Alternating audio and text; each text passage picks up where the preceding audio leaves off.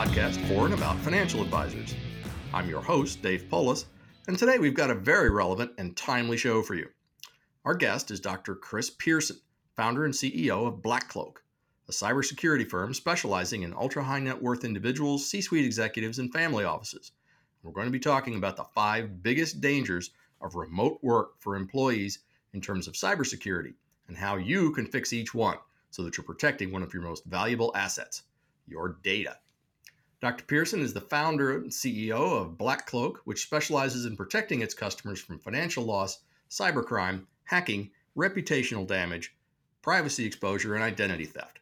Dr. Pierson serves as the Department of Homeland Security's Data Privacy and Integrity Advisory Committee, DHS's Cybersecurity Subcommittee, and is a distinguishing fellow at the Ponemon Institute. Chris has been fighting cybercrime for over 20 years, with DHS as president of the Federal Bureau of Investigation's Arizona InfraGard, and in other roles as Chief Information Security Officer for various financial companies. Chris was a founding executive of ViewPost, a fintech payments company, serving as their CISO and general counsel, and was the first Chief Privacy Officer, SVP for the Royal Bank of Scotland's U.S. operations, leading its privacy and data protection program. Chris was also a corporate attorney for Lewis & Roca, where he established its cybersecurity practice, representing companies who were hacked and fell victim to data breaches. Chris is a globally recognized keynote speaker and cybersecurity thought leader, board advisor for startups, and is frequently quoted by the media on cybersecurity and privacy. Chris, thanks for joining us today. I know you're very busy these days with everybody working from home. We're glad to have you back. Yeah, no, not a problem. My pleasure. It's been a while since we talked, and of course we're not meeting in person these days. We're all remote. Yes, isn't this fun? And in the era of COVID-19, working remotely isn't something that businesses wanted to do or have a choice in. It's something that at one point they had to do in order to survive. That obviously brings with it some challenges, both logistically and from a security standpoint, as workers were hastily packed off to work from home and policies, procedures, and equipment were cobbled together in order to keep the trains running on time. What are the corporate clients telling you are their largest worries regarding remote workers, Chris? Well, I mean, right now, I mean, the biggest worries are, well, there are a few, and I think we're going to talk about them. But the biggest worries are making sure that things that are happening in their personal lives, things the company doesn't have control over, right? The network, their personal devices, personal email, that those, right, and other family members, that those things don't cause a negative impact to the company. That insecurities in the home network don't cause an ability for there to be breach back into the company, or for corporate materials that are now making their way onto corporate or personal devices and personal emails, that those aren't also breached, and once again adding in corporate risk. So it's this unique world that everyone's woken up to. The home's always been the next battleground. But that ongoing battle is raging even more so now because cyber adversaries know where people are spending most of their time. They know that they're logging in every single day. And it used to be every single night, but now it's every single day from the home environment. And they know that that is a messy, less secure environment. So companies want to make sure that they can protect beyond its walls, protect devices that are not theirs, accounts that are not theirs, and networks that are not theirs, so they don't have a hacking risk, a reputational risk, a financial risk, or some other data loss incident. So that really sets up a conundrum for the company. Since everyone's either continued to work as an essential employee or as a remote worker, computer networks have been put to use to help companies' employees stay connected like never before. But even if you're going into an office or workplace, you still have to communicate by some means with those who aren't, which means learning new video conferencing platforms, more frequent emails, use of communication platforms like Teams or Slack. It also means that your remote employees are in a different, less controlled environment than the typical office setting, and that's what you were talking about before. Remote workers are using a wide range of devices, mingling home and work hardware and software, getting distracted by outside events, moving files in different ways to accommodate the new situation. Each of these has its own challenges, not the least of which is security for the network they're connected to. For our discussion today, we're going to focus on the challenges these things in a remote worker's life pose to keeping the network and the data on it secure. We've got a kind of a countdown show on previous episodes, and I think it'd be a great way to tell people about the different security challenges posed by having a remote staff. Let's get started and review the top 5 risks to cybersecurity, and we'll discuss how to reinforce or fix them a little later on. Now, number 5, network risks. And this is kind of the moat around the fort, right? This is the big one that you got to get right the first time. It is. I mean, when you a firewall is not a be all and end all. It isn't a hey, you have one, so now you're cyber secure. But in a person's home environment, the router, well, I mean, obviously the network modem, your AT&T, Verizon, Comcast, whatever, right? Obviously having that set up correctly. But then the next piece of appliance, the next thing that happens after that, sometimes it's two in one, but usually it's more separated. Um, having that device, right, making sure that it is secure, making sure that it is blocking other adversaries, making sure that simple things can't be found out about your home network, making sure the Wi-Fi is secure and all the rest, like that is where it starts. So the router, the firewall is absolutely where it starts from a cybersecurity perspective when you're talking about the employee's home and home network. The other layers there are interesting. For most people, they have some type of IoT devices inside the network. Smart TV is an IoT device, and Amazon Alexa is a IoT device. The Ring doorbell, the lights that you have that are LED that are controllable, via your phone. All of these different things are all IoT devices that introduce other network risks, but it's your home. The company can't tell you what to do, right? They just exist. You have to be able to manage them. Home automation, yeah, executives, especially executives, board members, key personnel, those that are more well to do, they are going to have entire home automation suites within their home that actually control every aspect of their home: the lighting, the garden, the this, the that, the pool, the spa, everything. Those are also another right avenue in terms of network risks. And the devices, right, critical, because just about everyone has a right, maybe a significant other, some kids running around, whatever. They have other people, roommates, other people that are there that are sharing that network. Whatever happens right on their devices can also happen on your devices. It's one big juicy network, and so those kind of risks are unique to the home environment. Now, they've always, right, David, they've always been there in some form or fashion. People have always, right, maybe they come home come home from work at 6 p.m., do things with maybe the kids, or do social things, and then they get back on quickly to check email from 9 to 10, and they might have VPN'd in or done something else there. But that 1 hour of the day, we're never putting the genie back in the bottle on this one. The fact of the matter is that entire companies, entire populations, entire countries have gone remote for 1, 2, 3, 5, 6, 9 months, and network risks are here to stay. So really, the proliferation of devices and the size and the entry point number for that network is one of the biggest dangers. I know in our house, if you count printers, I've probably got 14 devices running on our network in here. And then you throw the work ones in on top, and it's really starting to leak around the edges if you're not careful. Which really brings us right into number 4, the sneaker net. Mixing personal and work devices for convenience. I know I grab my phone and answer work email every once in a while, and I know it's not as secure as the other way, but it's in my hand already. How do we fix this? And what's the biggest danger here? First off, we'll fix it later. Dangers here really are, let's focus on the key ones. So, needing access to something and needing it when you want it, how you want it, so you can do your work. You can get stuff done. If there are so many, right, so many impediments, so much friction on your work device because it's not set up for you to be productive at home, and you always have to call someone or get admin rights to install this or do that. It's just easier to install the stuff on your personal device, email the document over to your personal device, email whatever you're working on to your personal device, or put in a USB and sneaker net it over that way. Then people are going to do it. They're not going to sit there for 2 hours waiting for support to go and help them do this thing, that thing, whatever, when they can just lean over to the other device and get it done. It's all about work productivity, being productive. And the fact of the matter is that you're out of sight of kind of your bosses, of the people that you're working with. And so at the end of the day, you're going to be measured on, are you being productive? Yes or no? So the sneaker net of, hey, using USB drives, using other hard drives, even just wirelessly transferring things device to device, and or emailing them back and forth. And maybe, well, I don't email them. I use an app to encrypt it so nobody knows and it goes from one place to the other. It doesn't matter, right? Transferring items from one place, one medium to a personal, from the corporate medium to a personal medium is really a big risk here. That brings us right into our big number 3 risk, which is the use of personal devices for work. Now, it's kind of the flip side of the one we just talked about, in that it's not the file that's being moved, it's the device that's being moved. And that creates its own problems, doesn't it? It does. Look, the fact of the matter is that you have two different folks that are going to be there. Well, you have really three different types of things. You have the devices that are more your phone and tablet devices. Maybe they have a password on it. Maybe they don't. Maybe you forward things and are working on that device. And maybe it's your personal Gmail. So now that document gets attached to your personal Gmail cloud instance.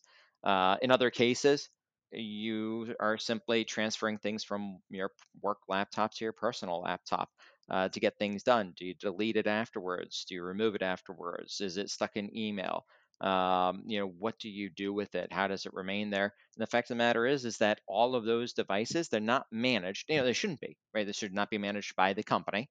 But those devices, you don't know what people have. Do they have malware on it? Do they have keyboard loggers on it? Do they have or will they get ransomware by which at some point in time someone's going to say, huh, this person does a lot of M&A activity. This person does a lot of financial accounting activity. Oh, they're the comptroller for Acme Bank. And they were sending this over. I can see why. It's a really great, Excel spreadsheet. They must have had to manipulate it or print it out. And to get connected to their home printer, they had to go ahead and use their personal device. Wow. Let's mine this document. Let's mine this data. Let's mine this person. So that use of personal devices for work is where you massively expand the attack surface. And guess what? Everyone's doing it. There's no right. No, we can lock this down, lock that down, whatever. And we'll talk about some things you can do. But the fact of the matter is that people are going to be able to get around almost all those different types of controls. So you have to figure out what the risk is and how to mitigate it, how to control it. But it is definitely a risk, especially now. And really, when you think about it, just the widest variety of those devices that are out there that you'd have to cover if you wanted to, or if the company was able to, it would be a huge nightmare to try and control all that stuff. Too much variation. What is someone running? Is still running Windows 7? So running 8.1? Are they running 10? Which version of 9 10? operating Yeah, systems and I 6 mean, devices you types, 4 platforms. yeah, exactly. I mean, even just like Apple just last week, depending on when this comes out. I mean, just last week, Apple released the new architecture. Actually, yesterday, it came out. You can buy the new ARM architecture, so no longer an Intel chip, which means everyone's software doesn't work really as is. There are a whole bunch of pieces of software that just don't work on the new Mac architecture. I mean, that don't work yet. They, of course, they'll get there, but is it going to be 30, 60, 90 days? I mean, there's whole issues there in terms of personal versus the work devices. Right. And those personal devices were not designed to be secured by big enterprise network security anyway. And the personal information flying back and forth on those is often juicier than the stuff that comes out of the office. So Absolutely, you're absolutely. already a target, whether you know it or not.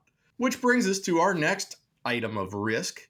Number 2, lack of support for IT functions. With everybody in far flung locations and different environments and levels of capability and skill, primarily, firms need to beef up their help function, as well as purchasing and tracking of software in order to clamp all this stuff down. What's the biggest risk there for the IT person except for no sleep? Well, this one's an interesting one because it's when you're in an office environment. You can lean over and be like, "Hey, Larry, did you get that? Did you get that email on the my UPS package being downstairs?" Or, "Hey, did you do this thing over here?" Right? They're able to talk about it. You're able to converse. You're able to say, "Ah, that doesn't seem right. Go call IT or something's wrong." Right? Go IT. Call IT. So this lack of support for IT functions is both in terms of like actual help and support, like security wise, in terms of, hey, what's going on. It also is a look, if I just can't figure it out, I'm going to go around things. And once again, goes back to using a personal device, sneaker netting in, and expanding the attack surface for the corporate documents and the treasure trove of information you have there. But it also means that you don't have a friend. It means you don't have a friend to talk to in terms of scams. You don't have a friend to be able to talk to in terms of, wait, was that you really asking me to send that wire to the new account number? I thought we talked about this yesterday. I thought it was the old that other account number, but now you want it here? Make up your mind. Well, I'll just send it because I want to be in good graces. Um, and other types of situations. Just without that helper, without access to that helper, people are less apt to submit a ticket, less apt to make the call, less apt to get helping hands. And that is bad news for everyone. Definitely bad news for everyone. Oh, if there's a queue or you're stacked up for 2 hours waiting for a reply or a solution from IT, you're going to try and work your own way around it. There's nobody wants to waste that kind of time anywhere, even if they're not feeling particularly productive that day. They definitely want to get on with it in less than 2 hours. So realistically, the response times have to be higher, but the help also has to be there more frequently. Well, that's the thing is and it's also one of those things where surprisingly it's a little out of sight, out of mind in some cases. So because you're home, you don't think to lean over and ask someone or call someone, right? You're like, "Ah, I just got it. I just gotta I gotta power through this before my next meeting." You don't feel like you have that support. Maybe it's a larger organizations, they have the outsourced support, and it's mostly all phone based and remote based. But for other companies, it's like that there's a person in the office that comes by and fixes to this, fixes to that, says, "Oh no, hey, we got to update this or update that." It's just if that person isn't there, if that representative isn't there, if that face of IT isn't there, that for some reason that does cause issues. Yeah, it certainly does. Now, that IT person is responsible for an awful lot of things. Policing the source of certain documents is not necessarily one of them, but it ends up being their problem anyway, which brings us to our number one risk, phishing. Chris, can you give me a really succinct, accurate definition of what phishing actually is? Yeah, I mean, look, the easiest way to describe it is trying to fake someone into interacting with something that is bad so that it downloads to your computer and does more bad things. So it's usually going to be a link and trying to get you to click on the link so that malware runs and does whatever that malware is programmed to do, or open a document that's attached to email, once again, so that it will load and run malware, and the malware will do what it is pre-programmed to do. In some cases, it might be a click a link and log in. Hey, this Google Doc is waiting for you, or the next year's bonus list is out already.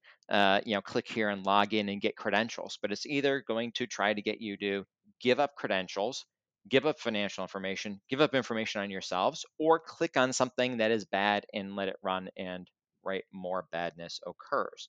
And that phishing is where somebody is pretending to be someone who they're not, or try to head fake you into, right, divulging that information. So the fact of the matter is that phishing is going to be most likely targeted at corporations to have them A, right, get malware on a system, somehow get a foothold within the company. B, go ahead and give up credentials. Hey, you have to reset your Windows password. Log in here, right? Once again, so the bad guys can break into the company. Or three, look, just go for the easy cash grab. Send your the change of bank instructions types of emails that are business email compromise, or other things there. But it's really looking for that place for you to interact with an email or interact with others to do things on their behalf, and just simply the almighty index finger, the almighty click. So that's really where phishing. I mean, it involves everything from viruses to ransomware. Involves everything, right, under the sun in that topic, and especially ransomware. I mean, frankly, that is a scourge, and has been a scourge, especially since COVID-19.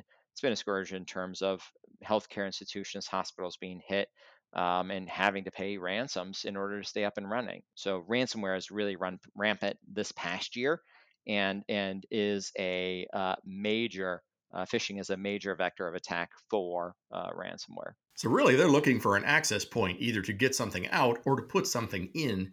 And they're using everything from social engineering and Pavlovian training in some cases. When you see a link, the urge to click on it is very strong, Oh yeah. especially when you think there's something at the end of the rainbow for you.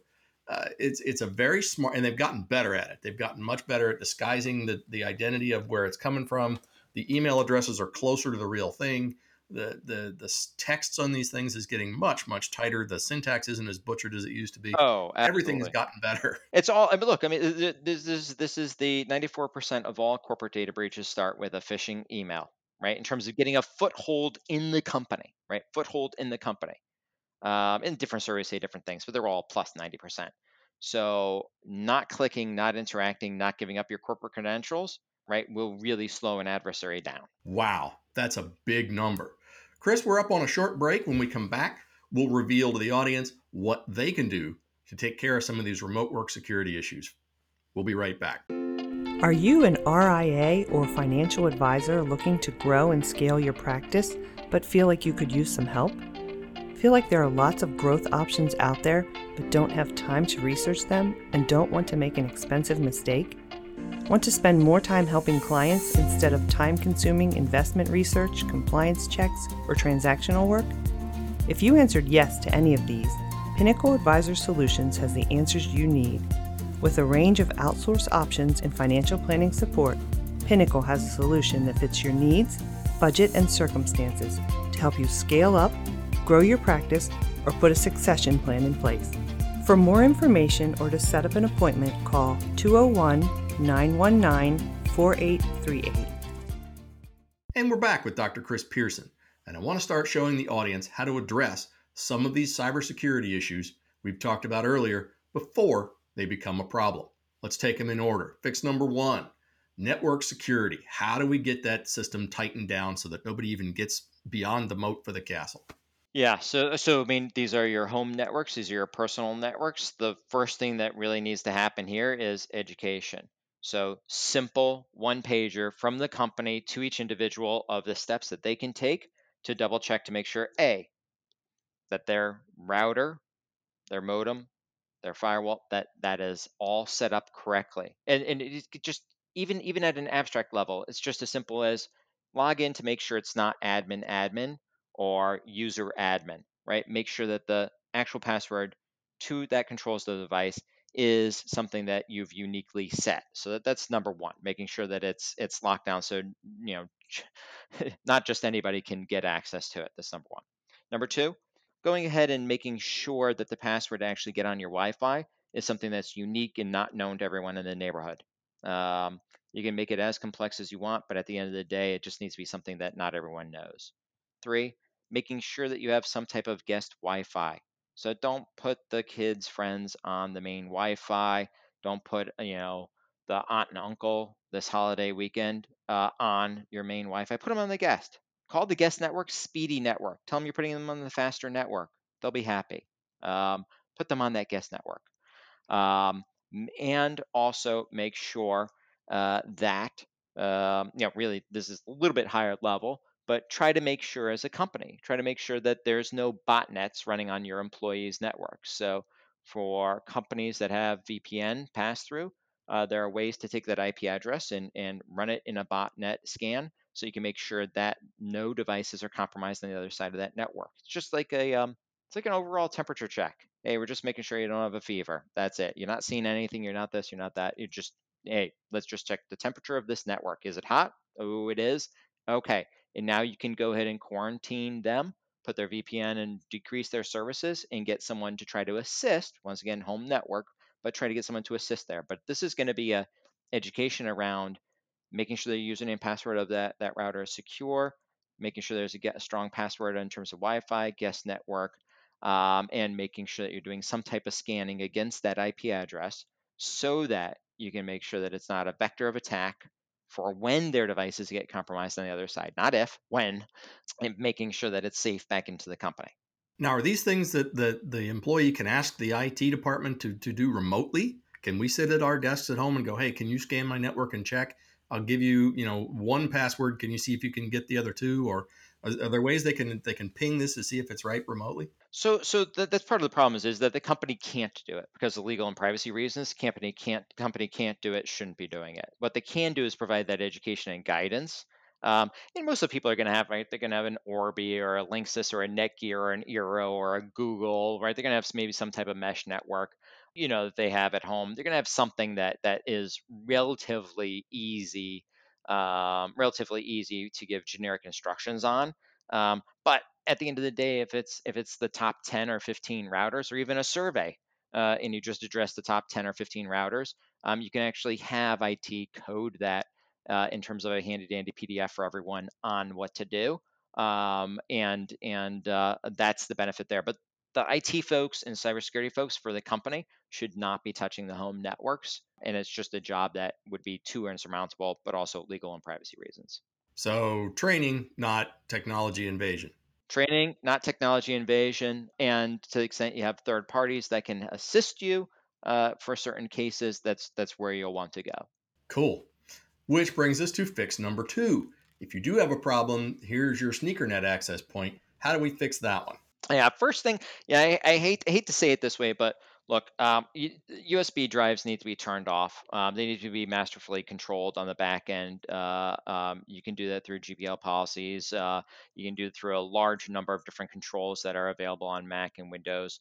USB drives should be locked down, but you're gonna want to communicate that to people. Make sure that there's right. Does your sales team need to get data from one place to another, or do things on the printer and stuff like that? So one of the things is if you're going to lock down the USB drive, you're going to need to enable printers. And that's probably going to be a little controversial, but I'm going to say, yeah, enable access to the home printers, the HP, the Epsilon, the Epson printer, whatever, right? Enable just the print drivers on your employees' computer so they can print at home. They might say, well, wait, aren't they just going to print every single document we had? No, but they'll try to get around it if you don't. So allow them to print from their work computer so they don't have to get it on the other computer, right? They don't have to sneakernet it over or email it over.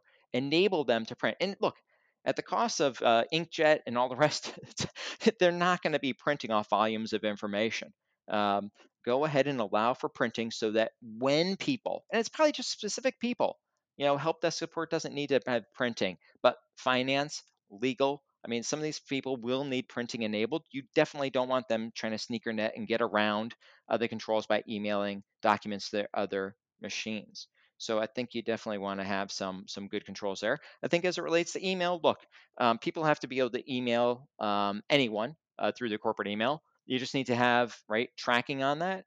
And when you see patterns of right somebody emailing, Chris at acmebank.com, continuously emailing Chris at gmail.com, my personal address, there needs to be some explanation around that. And those can all be back end controls that are done in terms of education, right? And find out what the problem is. Why did you send over 100 documents in a month over to your other personal email, right? The threat is having that be resident on that email and on another computer. And if the answer was, well, I needed to print it, solve the printer problem, right? Solve the printer problem. So it's a good way to stop that. Give them direct access rather than making them do the workaround and opening themselves up to an even bigger problem. That's right. All righty. That sounds like terrific advice and easy to do relatively. Which brings us to fix number 3. We're talking about those personal printers. Use of personal devices for work is a big no-no. How do you enforce that and how do you fix it? This is a hard one. This is a hard one. At the end of the day, you can do those things by enabling them to print from their work device, by enabling them to work on their work device, have the programs that they need on their work device, having a faster submission process, by allowing more programs than you would usually allow in the past to be resident on their work computer. Those are all good things. At the end of the day, you're going to want to make sure that when people are using their personal device, somehow they got things around that there's some antivirus on those devices. Once again, pretty easy to send out a thing saying, hey, as a company, we can't tell you what to do, but it would be great if you were to download, one of these 5, 3, whatever free antivirus programs. Here are the top 3 for your Windows machine. Here are the top 3 for your Mac, and that will help enable better security there. Pretty easy. And by the way, if you download one of these 3 and you have a question, we can maybe help walk you through some troubleshooting steps, type of thing. Or even give people, I mean, at conferences, these are given away all the time. Give people a pay for a year for free of one software program on both machines, so that if and when people are actually on their personal machines, you at least know they have a better chance of being protected. You can't control the machine, but you've just enabled there to be no reason by which that person won't do it. You've taken money out of the equation, you've taken the solution out of the equation, and seems like a really cost efficient way to do things. So provide the support, provide the information, a little training, and maybe enable some extra security activity just to make sure that they're taking care of Right. business. You're fostering it happening, right? You're not putting up impediments, you're fostering it happening, but you're still remaining off of their personal device. Perfect. Which, of course, if you're doing all that fostering and training and everything else, points right to our fix number 4, which is lack of IT support. They're busy training people. They're not finding and fixing stuff elsewhere. So now you've got to ramp up the level of staffing and the skiff work and all the rest of it to accommodate this. How do we fix this? Yeah, so in terms of lack of IT support, I mean, there's some easy fixes here. Number one, making sure that the help number, help information is freely available, widely available, and ramping up, right? Ramping up resources there, cybersecurity wise, infrastructure wise, IT wise. So when somebody needs help getting a new program because it just wasn't part of the approved suite, get it in there, get it reviewed, get it out so that people can actually use it, or allow people to use it in a trial mode and do the review and analysis later, right? Foster people's ability to work. Make sure that the numbers, the emails are well staffed. Same thing in terms of phishing emails and all the rest. Like make sure that that is easily achievable for each person and that people know, right? Here are the latest scams. Here's what's happening. Call this number, report it, forward it off to us. We will help you. Um, that is what you want to be able to do. You want to make it easy. Some programs have, click button extension that's on your browser. You can just forward off suspicious emails to the cybersecurity experts. But what you want to do is make it so that even though the people can't see the IT folks, the support folks, the help desk folks, that they are at least able to feel like it's easily accessible and they're easily able to ask their questions in an easy manner. So make it simple and give them some sort of proxy presence so that you know they're ready when they need them. Absolutely, as friction free as possible. There you go. Which brings us, you mentioned in your last bit of advice there about phishing attacks being a big problem. How do we fix the phishing? I suspect it has to do with some training and learning to recognize certain aspects. Is that correct? Absolutely. I mean, phishing is going to be training, training, training, training. Yes, you have to have the controls in place on the corporate side, and no matter where they are, right, at work, at their desk, or at home, those controls will work exactly the same. Will absolutely work the same. What doesn't work the same is the asking a friend, calling a friend, reaching out, having in the right policies and procedures here as to, hey, if it's regarding a financial matter, you cannot change things over an email or a text message. You have to have a phone call. You have to have two people on the phone call. You have to do a Zoom and actually see their face, right? Okay, yes, it is Becky saying change it from bank account 1234 to 5678. Yep. Okay, perfect. I saw her. So there are ways to help for those instances. Same thing in terms of, right, people that are entering in credentials. It's just a, look, guys, it's during the time of COVID, right? Educate the people. During the time of COVID, you're going to be more susceptible to phishing, to scams, to fake data entry sites in terms of username, password. Look, click this button, submit it here. We will get back to you, and then get back to them, right? Get back to them. And that will go ahead and complete the circle of protection there. Of course, obviously, controls are great. Nothing's going to be 100%. But when ransomware and other types of malware is on the line here, you're going to want to have that quick feedback loop. Certainly worth the follow up as well. That's the most important thing that most people seem to miss is that it just spins off into the ether and you never knew what happened to it. That's right. The education is part of it of knowing, hey, you were right. Yeah, this looked funny and you're right. It was funny. Don't do that. We have time for one more topic really quickly. There are also some physical threats. Now, you mentioned printing and people printing off reams of documents and that sort of thing. Even if they were to try that for some specific reason, those documents got to end up somewhere or be transmitted to somewhere. How do we fix that? Yeah, look, I will say this is there are going to be some people that absolutely 100% need to print. They just absolutely need to print. So let them print, foster it. But then you know what? Solve the back end of it by sending them a $100 Amazon gift card for a shredder. Send a shredder to their home, whatever it is. Just right, the shred bins aren't there. All the rest, send them a shredder. $50, $100. Send them a shredder. Finance, legal, accounting. These people are going to love printing things off. You might even have other people in different areas depending on your company and what they're doing. Just negate the whole thing together. Send them a shredder. Be done with it. They can figure it out for themselves. It sounds like a great solution. I know we have a couple floating around our house and we use them fairly routinely for stuff that probably doesn't even need it. But it can actually be very satisfying to shred documents for a couple of minutes. There you All go. this sounds like businesses are going to need more support, more time, more resources to manage all of these elements if workers are going to work remotely for an extended period of time. What single piece of advice would you give senior advisory staff in our audience they can put in place immediately to meet the most immediate and pressing threat?